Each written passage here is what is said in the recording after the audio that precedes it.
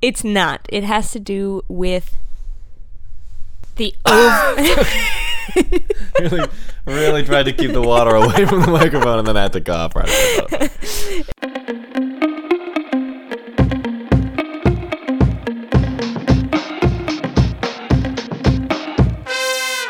Hey, I'm Mairead. And I'm Harry. And this is A for Effort. The show where we each bring 3 words or terms or phrases the other person doesn't know based on a single theme each, respectively, and we have to guess what they mean.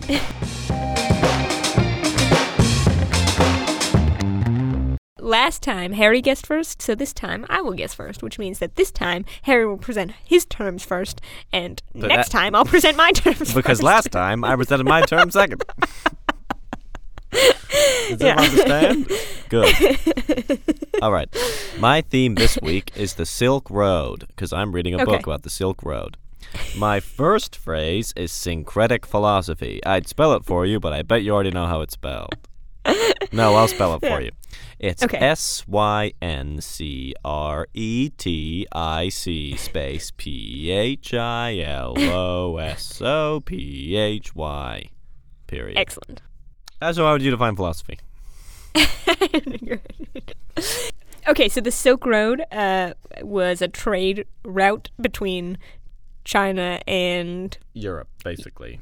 But for most of the history of it, Europe was pretty irrelevant to the equation. Like it was basically a backwater, no money, no trading. They had no goods to give and no gold to use. So really, the Silk Road and its importance was between China and the Middle East. First Persia, and then the Islamic empires, and so on and so forth. Okay, cool. Philosophy is pursuit of understanding of the world. Mm-hmm.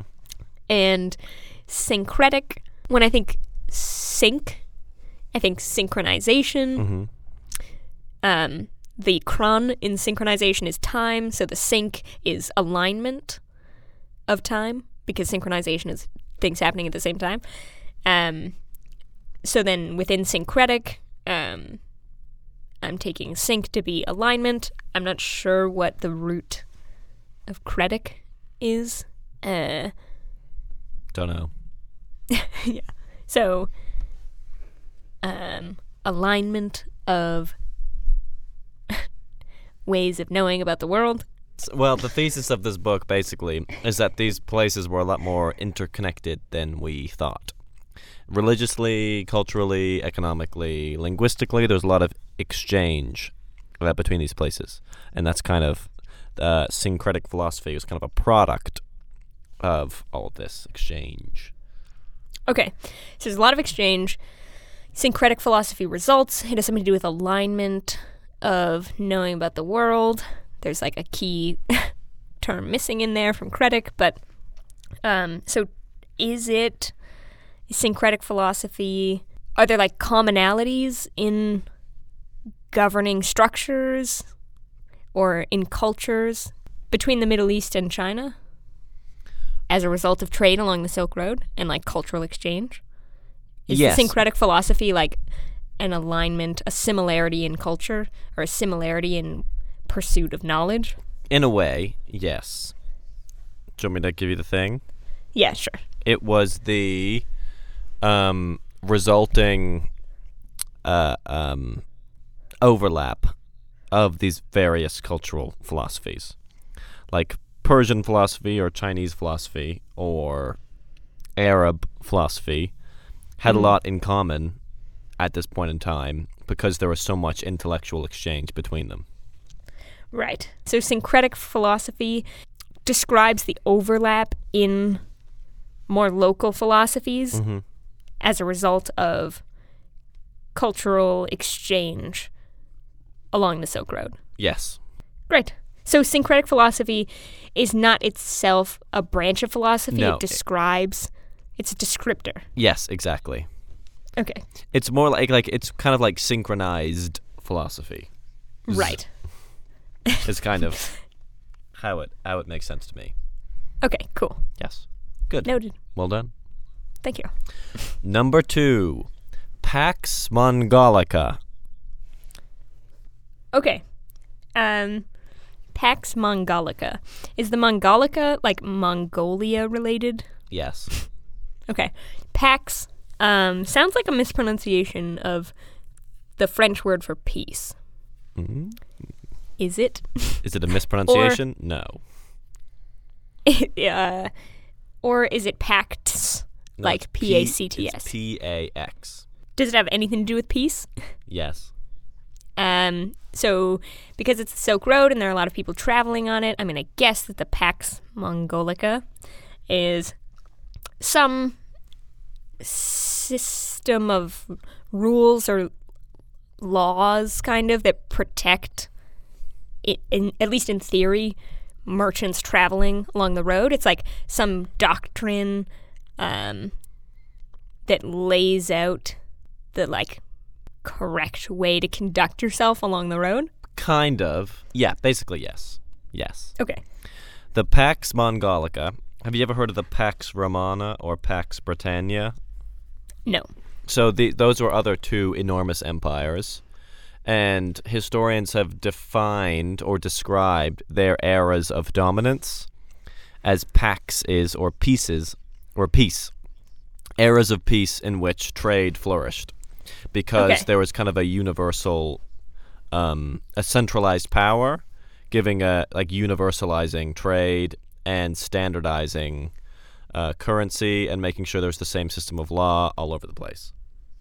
Right. So in the same way, the Pax Mongolica, though less mainstream in its historical use, is a descriptor of this era in which the Mongolian Empire held huge number of cities along the Silk Road, and therefore was able to maintain peace and standardization between those places.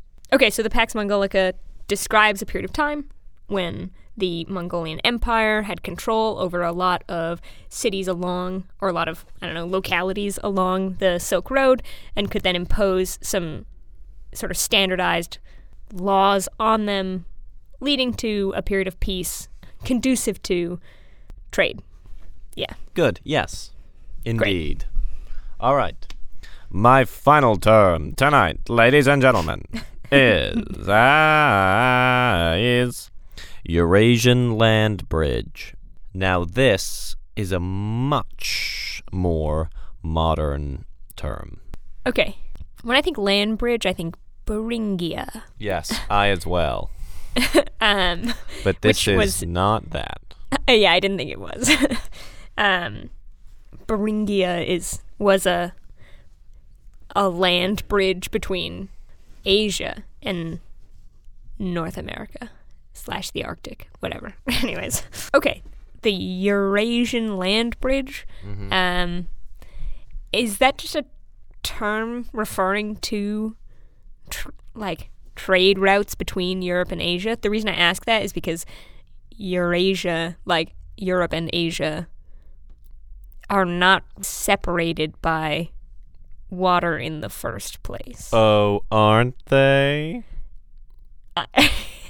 No, they aren't. I was like, maybe at the very top. There are all those little islands. Yes, basically, yes. Okay. It is the description of a portion of the new Chinese Silk Road, which is an initiative to build infrastructure to be able to trade goods overland all the way from Beijing to London. So the new Eurasian Land Bridge is building like a singular railway track all the way along. Oh, wow. Whole of the Eurasian How long continent. is that going to be? It's already built. Oh, wow. It's very long. It takes 2 months for goods to get across. And what, it's less expensive. What are the benefits of sending it by rail? I don't know. From what I've read, there are no benefits, and it's more of a publicity thing. Celebrating the interconnectedness. And kind of also it's about recentering global trade around China as it once was. Noted. So the Eurasian Land Bridge is a rail from Beijing to anywhere in what is its end destination? London. London. London. Sorry, London. London town. Yeah, so the Eurasian Land Bridge is a rail from Beijing to London. It's a trade route by land. Yes. And the idea is to recenter, in part it's for publicity, but also to recenter China in global trade. Yes. Well, that is the end of round 1.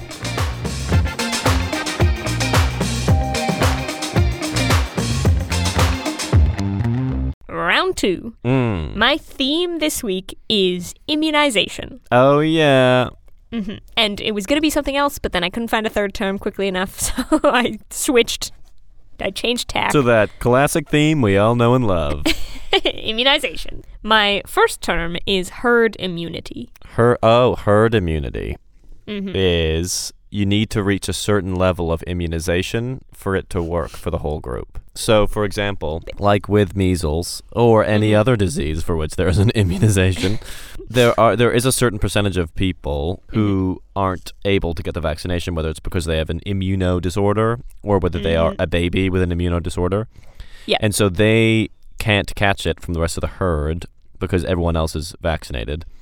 But that's a safe percentage. But if you increase the percentage of people not vaccinated, it can lead to a kind of a domino effect of people becoming infected by it. Is that kind of it? Yeah, that's exactly it. Oh, so okay. once a percentage of people are vaccinated, Yeah. even those who are vulnerable to the disease, like children who are too young to be vaccinated or like people who are immunocompromised, are protected by the scarcity of the Yes. disease in the population. That is herd immunity. Great, moving on. My next term is critical community size. Do you need... Oh, is that about the community being vaccinated or the community inside the vaccination? That's a random guess that maybe it was something to do with the bacterial colony or something. It's about the human community. Okay, and it's critical community size? Yeah. Is it similar to herd immunity? Kind of, but also it's similar to herd immunity in that it has to do with the... It has to do with immunization.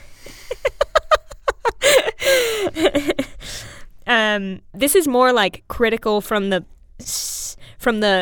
pathogen's standpoint. Like the community has to be of a certain size for the pathogen to be able to take hold? Yeah, that's very close. It's not just for the pathogen to take hold. For the pathogen to take hold and... In a temporal... It's temporal. That's the last bit. For it to take hold permanently. Yeah. Indefinitely. Indefinitely. Yeah. So there's a minimum size, because when the community size falls below that, there are basically like so few people, the population the density is so low that the pathogen can't transmit. And that's also critical community size specifically refers to the size of the population for a human-to-human pathogen. Oh, right, of course, yes. Because obviously if it can be transferred to and from animals, And that changes the calculus. then that changes. Yeah, exactly. Great. Good. And my final term is active immunization. Is that like a flu thing where you need to get it redone every year? No.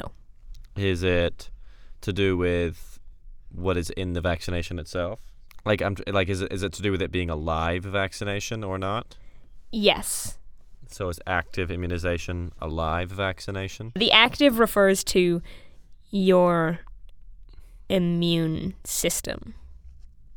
Your immune system's participation. And it's contrasted with passive immunization. Is active immunization where it creates specific antibodies? Yeah.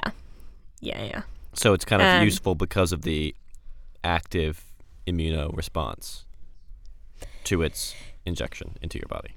Yeah. It's also could be called your acquired immune system. Oh, right. So this is okay. like your immune system has come in contact with a pathogen and then generated defenses like antibodies in response, whereas something like passive immunization, the antibodies are just injected directly through something like a blood transfusion or from mother to fetus through the placenta. So active immunization, that's what it's called? Yeah. Is when your body develops it. Yeah. Reactively. Yes.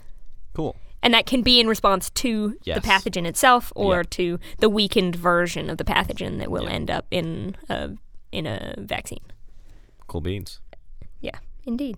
And passive immunization, I will note, is lasts for a shorter period of time.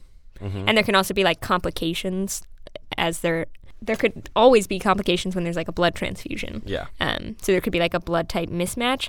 But you would do it if it's like the person doesn't respond to vaccination for some reason, or if they have an immunosuppressive disorder where their immune system like cannot fight off, cannot generate antibodies, then you might, in the short term, use passive immunization, or in a selective way use passive immunization, even though that will last a shorter period of time. Alrighty, cool bean. That is the end of round 2.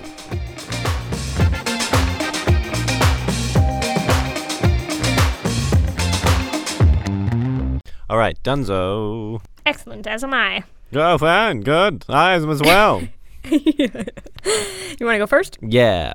Great. For syncretic philosophy, I gave you 4 out of 5. Oh, thank you. For Pax Mongolica, you received a 4 out of 5. Excellent. And for Eurasian Land Bridge, I gave you 5 out of 5. Wow, thank you. All right, for herd immunity, I gave you 0 out of 5. That's fair. Just kidding. 5 out of 5. For critical community size, 5 out of 5. Thank you. And for active immunization, 4 out of 5. Thank you. For a total of 14 out of 15. Oh, you got a total of 13 out of 15. Well done. Excellent. If you would like to learn more about immunization, I Googled about immunization. So do what I did. I don't have any specific references for you in this instance, but the theme was inspired by listening to news coverage about measles outbreaks in the United States. If you'd like to learn more about the Silk Road, then you can read The Silk Roads, A New History of the World by Peter Frankopan. It's super good. I'm reading it right now. Excellent. A for Effort is hosted and produced by me, Mairead. And me, Harry. And it's edited by me, Mairead. And sometimes me, Harry. Our sound engineer is Nick Shoup, and our illustrator is Marielle Wall. You can find their illustrations on our Instagram at A for Effortcast. You can also find the show on iTunes, Spotify, Stitcher, wherever you get your podcasts. And if you'd like to get into contact with us, you can send us an email at aforeffortcast@gmail.com. Other than that, we'll be back in 2 weeks. See you then. Goodbye. Bye.